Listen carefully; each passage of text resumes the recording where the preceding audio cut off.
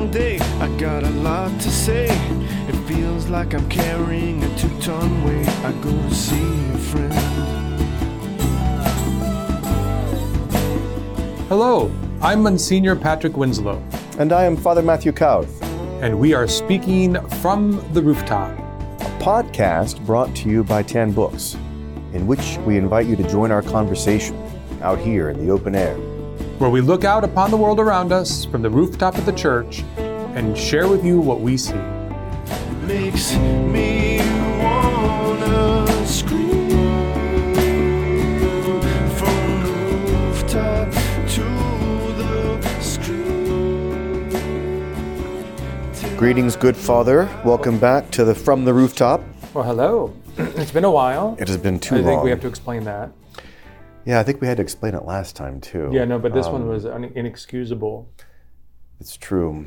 I think that perhaps most of you who would know myself or Father Winslow, and certainly anyone that would know the Savoy family, are aware that, of course, we all suffered a great loss this week in the death of Thomas Savoy, who was the Magister Capelle for St. Joseph College Seminary. Prior to that, he was the choir master and director at St. Thomas, and a longtime friend, first of Father Winslow's and then, of course, of mine as well. I was thinking back, he actually helped me select my very first Mass music back in 2000. Well, that was 2000 flat, yeah. Oh, yeah. Well, first of all, I'm sure that Tom would not allow you or me to use his passing as an excuse as to why we've been so long delayed in recording these, because that only happened fairly recently. We've been long delayed before then, and that's just a matter of scheduling. We're going to get better at it. We have better equipment now where it's mobile, and we can bring it to wherever we are. So we're going to be better on that one. But going back to the whole Tom front, he's really kind of been, a string in the fabric of my priestly life since the very beginning. As you know, I was ordained in upstate New York, and my very first parish assignment was at a Church of Blessed Sacrament on Central Avenue in Albany. And within a matter of months, there was a change in the music director. The previous music director was leaving, and Tom was hired on board, and that's when I met Tom, his wife Deborah, and all of the 5 kids. And it was like seeing the Von Trapps show up, at your parish. They were just delightful, such good people. And at that time, I got to know Tom, and he was just he's a big personality, strong, clear views with respect to sacred music that he had really come to honestly by virtue of his work since he was a boy, serving in the life of the church as a young burgeoning organist, and then eventually professional musician, and he continued to work in and through the life of the church, and serving as a sacred artist for music and parishes. But he took that so much more seriously than just playing an organ or just showing up and providing music from a hymnal. It was a whole nother thing for him. It was tapping into the music tradition of the church and taking the rightful part of sacred music, or at least serving the rightful part of sacred music in the liturgy. And I learned a tremendous amount. And that's when you would come up to visit at some point. Yes. And the two of you very quickly started to talk about sacred music. Your mind was on putting together stuff for your first Mass.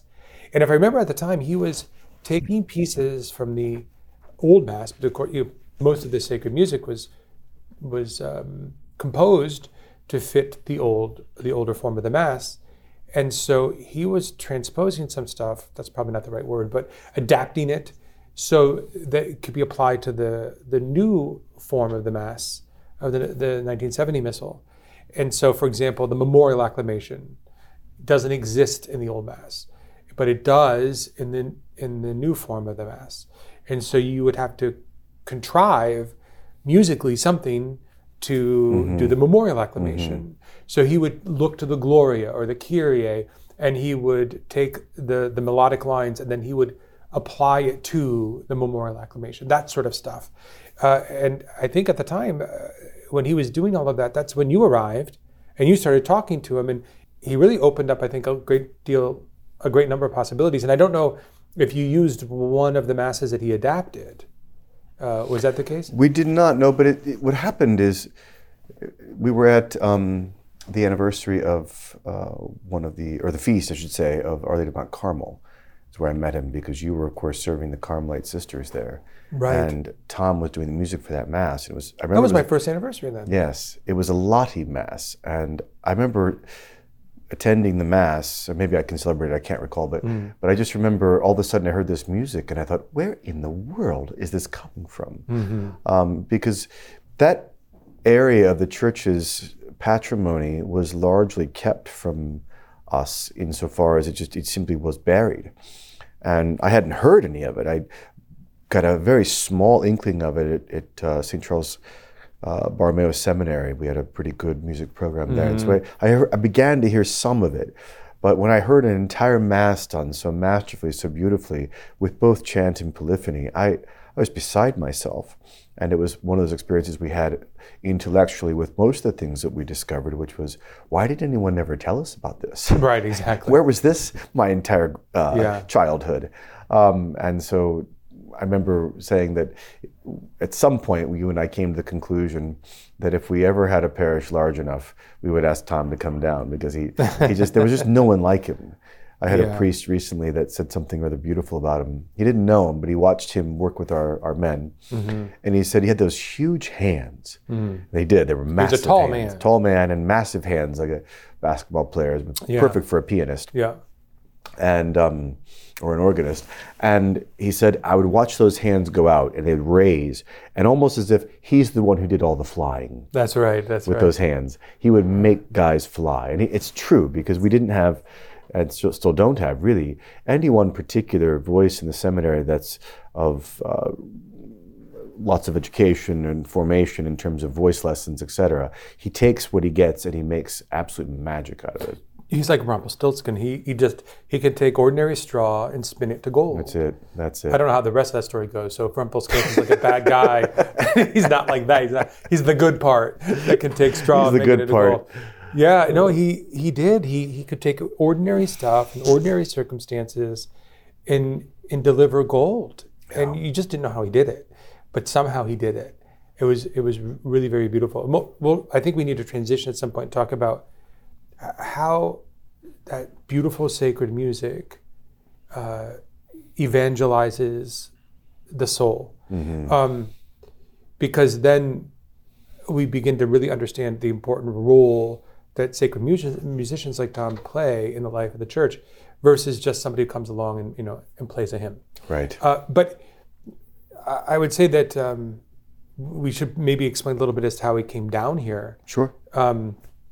You and I had just come back from further studies, and you were going to live in residence with me at the place where I was going to be a pastor, and I had gotten word that there was a vacancy for the music, that the gentleman was going to move on to another parish.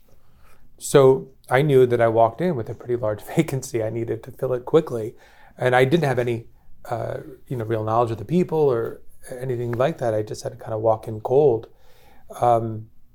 So I called Tom and I say, hey, Tom, I'm looking for a musician. Now, in terms of background, over the course of years, Tom and I would touch base. He would call me or text me periodically about vacancies in the Southeast because he knew that at some point he wanted out of the snowy Northeast. And so he would see a vacancy wherever they post them and wonder about that, if I knew anything about that priest, if I knew anything about that diocese, if I knew anything about that parish. And I would always reply. And then occasionally I would reach out to Tom and I would say, hey, Tom, I need some help with music. Hey, can you come and do a workshop for us? That kind of stuff. So I knew that in the back of my mind that he had always had an eye toward the South at some point. But you never know if someone's going to pull a trigger like that. You just don't know if it's a dream. It's a cultural shift. It's a different world being from New York. It really is in many ways. In many ways. For example, Tom, in his sense of humor, was straight out of New York. Yeah. There's nothing we could say. We could not tell you a single joke because all of his jokes would make people blush, which he loved doing. He was like the impish altar boy, right? He's always going to be there. He's going to show up and serve the Mass. But in the sacristy, he's going to say an off-color joke. And yet quite devout and pious. And quite devout and pious. Yeah, he had that youthful quality to him. He was both. Yeah. But so I knew this about him. So I said, but I didn't want to presume because he was the rector. He was the music director and organist for the cathedral. Right. Like that's usually considered sort of a pinnacle thing, right? You're the Grand Master in a diocese when you're at the cathedral. So it didn't even occur to me that he would want to come down. So I said, "Hey Tom, I need somebody. Can you help me find? I don't need the first thing, the first place to look. How do I even post for this? What do I say? How do I find someone?" And he said, "Well, what are you looking for?" And I think he was driving at the time. He said, "I said, well, to be quite honest, I'm looking for someone like you. How do I find you?" Mm-hmm. And he said, "Can I call you right back?" I said, "Sure." So I later found out that he pulled the car over, and then he called his wife, Deborah, and they had a quick conversation. So he calls me right back, and he said, "What about me?" I said, "What?" He said, "I would consider doing it." I said, "Are you kidding?" He said, "I just got off the phone with my wife. The last children is leaving the house. This is a perfect opportunity. I think we would be up for it." I said, "Tom, that would be amazing. I never thought you'd leave the cathedral. I mean, who knew?" Right. And then one thing led to another, and boy, he's a character. So he fit right in. And what he did in this diocese, raising the bar so high relative to music, it's one of those things where the tide came in and all the boats got raised. Well, that's it. And I said to him when he came here, I said, "Tom, I want you here, but I want you to have an influence." Yeah. I said, you've been through many different trends in the life of the church, and you've probably seen it all. You have a very well thought out, informed understanding of sacred music and its role. So I don't want you to be confined to just this parish. To the degree and the extent that you can have an influence in the larger area and in the diocese, please do. Well, that's his nature, right? Right, absolutely. Tom is Larger always than on the life. next Larger project. than He's life. composing. He's developing he went from the New York Catholic Chorale to the Carolina Catholic Chorale. Right. He's getting out on the radio. He's doing all of his things, and it didn't take long for him to get hooked into your seminary. Yeah. And that was a right move. Deborah had said, to me the other day that this was the greatest move they ever made. Was coming down here. The life of the church, for their lives, it was absolutely hand in glove move. Mm-hmm.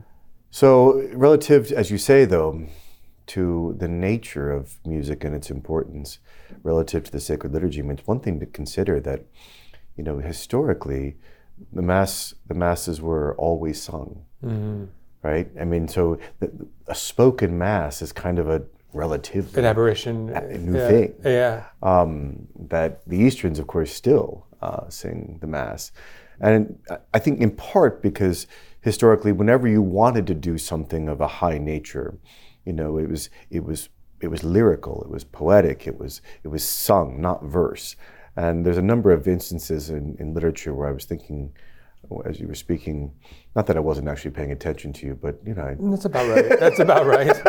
It struck me. I returned the favor, so it struck me that both in C.S. Lewis and in Tolkien, in their individual myths, one in the books of Narnia and the other in the Silmarillion, both occasions in which the figure of God is creating something, he does so by singing.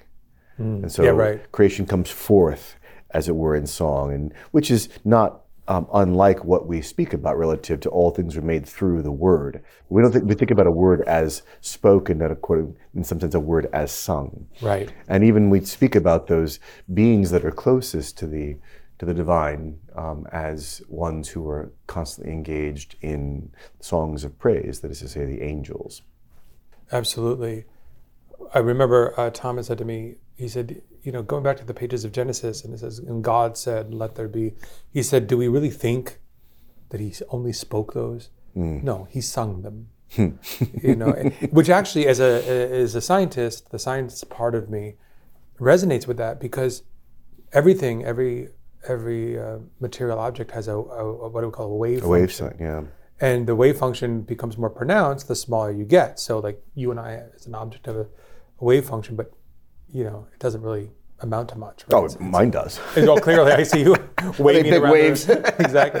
But if we reduced you in size to the size of an electron, you would behaving in wave-like ways, and so which gives you a sense that all the material order, the material world, is predicated on waves to a certain degree. It's woven into the fabric of creation, and so to hear that the vibrations and the waves that are created with not just a spoken voice but a sung voice, sort of something very beautiful, waves that are beautiful to the ear to be heard, are those the types that were behind the creative act. I mean, it just it's fitting. Let's put it that way. It's simply Absolutely. fitting. I remember when I was a kid, and we would go to church, and there was maybe some conversation, I don't know, about the music at Mass. It wasn't like a common theme, but every now and then someone might mention something. And we would always talk about the music at Mass as something that we like. Oh, I like this one, or I like that one. Right. And at the time, it was simply a matter of what I liked. So it could be a melody that I liked, it could be the words that I liked. Ideally, it would be both. It could have been the way it made me feel. It could have been the way in which it inspired me, that sort of thing. And the same thing with my parents. But my dad has by far the worst taste. Well, in all things, really. Well, in all things, yeah. No. He has that kindergarten romper room taste. Yeah, he likes it. I And think he when it's embraces fun. it wholeheartedly, without doubt. But that's where he is. That's where he is. So that said, the rest of us had only mildly more elevated views. Not much beyond that. I remember hating the organ. I thought the organ was just loud and obnoxious and just grating. And I remember telling that to Tom, and he looked at me like I just heard him. I imagine so. Sure. He looked at me like I just. But of course, there is a difference between someone who can play the organ and somebody who just hammers the organ, and Or that accordion sound of a bad organ, which just a sort of reverberations, like an ice rink. Oh, it's horrible. And it was, and that's kind of what we had at our parish. But the thing is, the standards by which we were measuring were all self-referential. And not that that I don't continue to be somewhat self-referential, but I've been formed, and having been formed, what suits the liturgy, in my estimation, in sacred music, is an altogether different reality. What I would have said as a 13-year-old and what I would say now are totally, totally different. Well, there's an old line from Beethoven, right, when he says,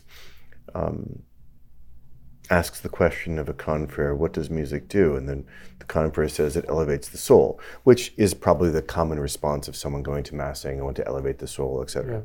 And Beethoven's response was, I think, rather accurate. He just said, it does whatever I darn well please.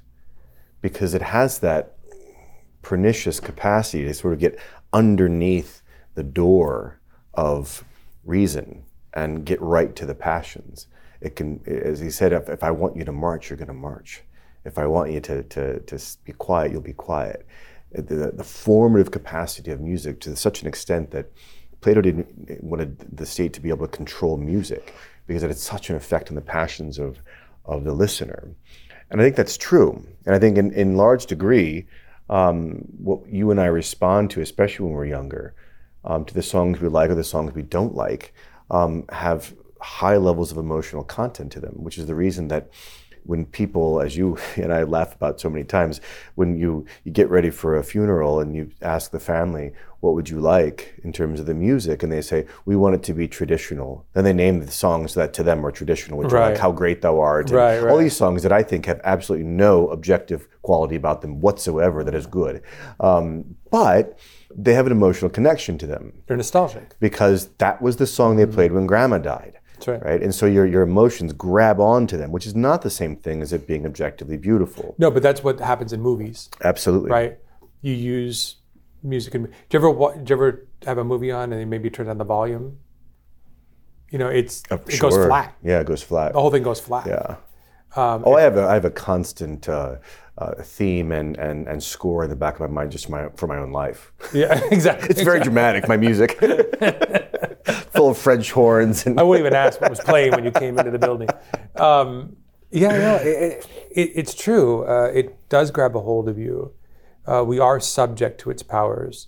And precisely, I think the point that you're making is that when it's used in a liturgical setting, it needs to be discerned. Mm-hmm. In what way is it moving you? And at what moment? Right. And that is a very impactful. I would say that even as a kid, I would have reacted very positively to the sound of Gregorian chant. I have never encountered a person that didn't find Gregorian chant to be moving. If it's done right, because it can be deathly. Well, no, I don't mean, yes, I mean if it's done properly. So remember when I was in college, I took a music course and we had to study Gregorian chant. Back then you'd have to go to the library, and the chant was all on big records. And you had to, I mean, it wasn't even in cassette Didn't make it form. to the 8 tracks. No, not at all. So they were on the big record, and we had to listen, and we had to take certain notes. And so we had samples, and you could go and you could bring your own cassette, and you could record it and then take it with you. And so I remember I had that, and I put it in the car. I put it on the car with my parents, and they're like, "Whoa, this is beautiful." Everyone had the same reaction. Of course, it was being done properly, like the monks of Silos. Right. It was the monks of Silos. It went crazy, that monastery. Exactly. The chant album, where everybody responded to it because it is so moving. Yeah. And moving in such a right way, it does the work. Yeah, the aorist synthesis, as Tom would say, that sort of wave-like quality, as you were saying earlier, and the moda voce, where you swell up and then your voice sort of dies down. It has to maintain a certain amount of life. If it's just sort of flat, like anything else, right? It destroys the thing. Yeah, no. It's actually really hard to do right. It is. But when it is done right, it's done in the situation of a community that has been praying it for a long time and checking themselves on their singing. And I think that if I could recall one thing that Tom really taught me about the transition from secular, popular, emotionally based music to that, it was a time I had him come into the high school. And I asked, because I was so fascinated by chant, by polyphony, what have you, and proper music, and it had so formed me at that point in my life that, of course, at the high school they had guitars and bongos and various things, and it's a gym mass, right? You can't really do anything proper in a gym musically. But nevertheless, I asked them to come in, and I realized that what they were doing was good music, but the students at that point couldn't receive it. There is a certain amount of education that takes place with being able to appreciate this, that, or the other, like in anything in life, because beauty is something that an appreciation of beauty actually has to be cultivated intellectually. In fact, we speak about beauty only in reference to the two senses that are most closely united or connected to the intellect, that is to say, sight and sound. We don't say that the pizza that you're eating is beautiful. It might look really great, but that'd be sight, not taste. Right. Like we don't say that smells are beautiful. Right. The ones that are most clearly united to the intellect, we talk about beauty, this arresting quality of things. And I was doing some reading recently on that topic, and it struck me, I didn't realize this before, but the very word for beauty, one of the words for beauty in Greek that is mostly aligned with the word for good as well, kind of interchangeable, comes from the Greek verb kaleo, which means to call. That's something that the word for beauty has that nature of a call, and it's what it does. It sort of hails you out of yourself. Yeah, that's the line from. There's a line from Shakespeare that said, "How is it possible that sheep's guts could hail souls out of men's bodies?" Meaning the strings of the violin. How is that possible? And I love to play the violin. I'm not sure my playing has ever done anything but made everyone leave the room. But when you listened to a fantastic violin, it does. It rips you out of yourself. Right. Yeah, you know, there are many things that are beautiful. For example, I love a good singer-songwriter song with an acoustic guitar. Sure. And I would even say that's beautiful.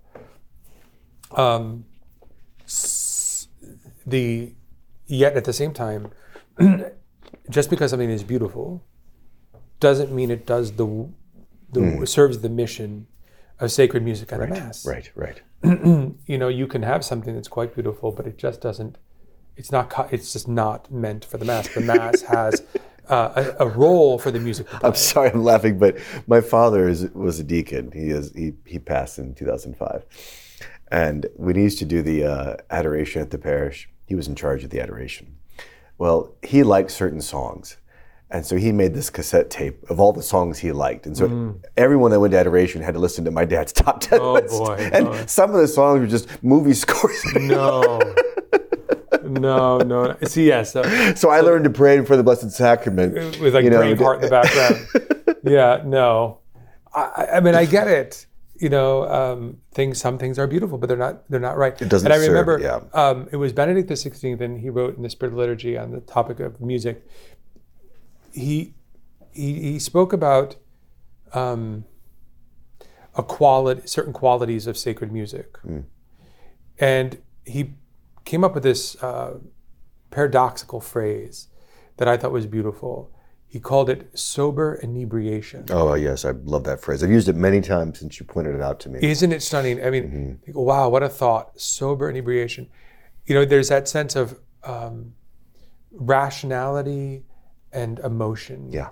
But you can't become so emotional, so inebriated that you lose all rationality, which sometimes you get with the bongos and that's its the electric purpose, guitars. right? That's why you have it you don't have an organ typically at a football game. No, you don't.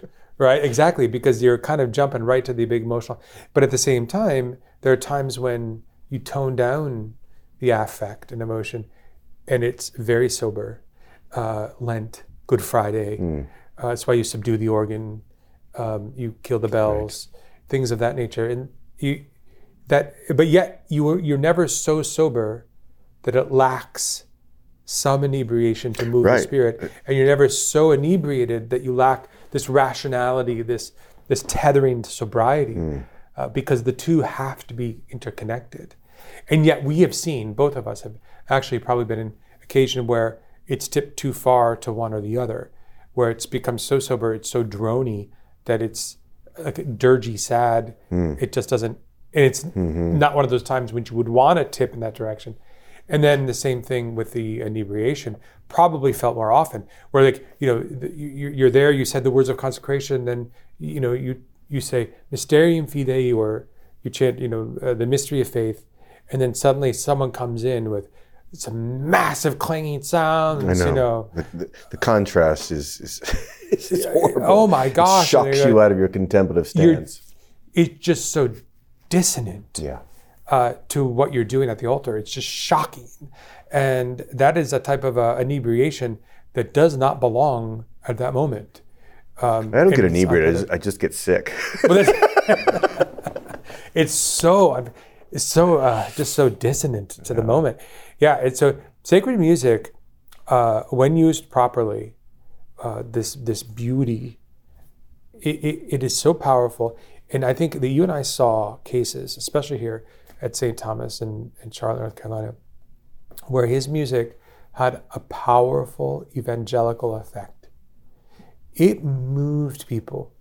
It wasn't just that it gave them a moment, if you will, but it actually had an effect on their lives. Yeah. They touched something sacred. They felt something sacred, and they wanted more of it. When you tasted it, you wanted more.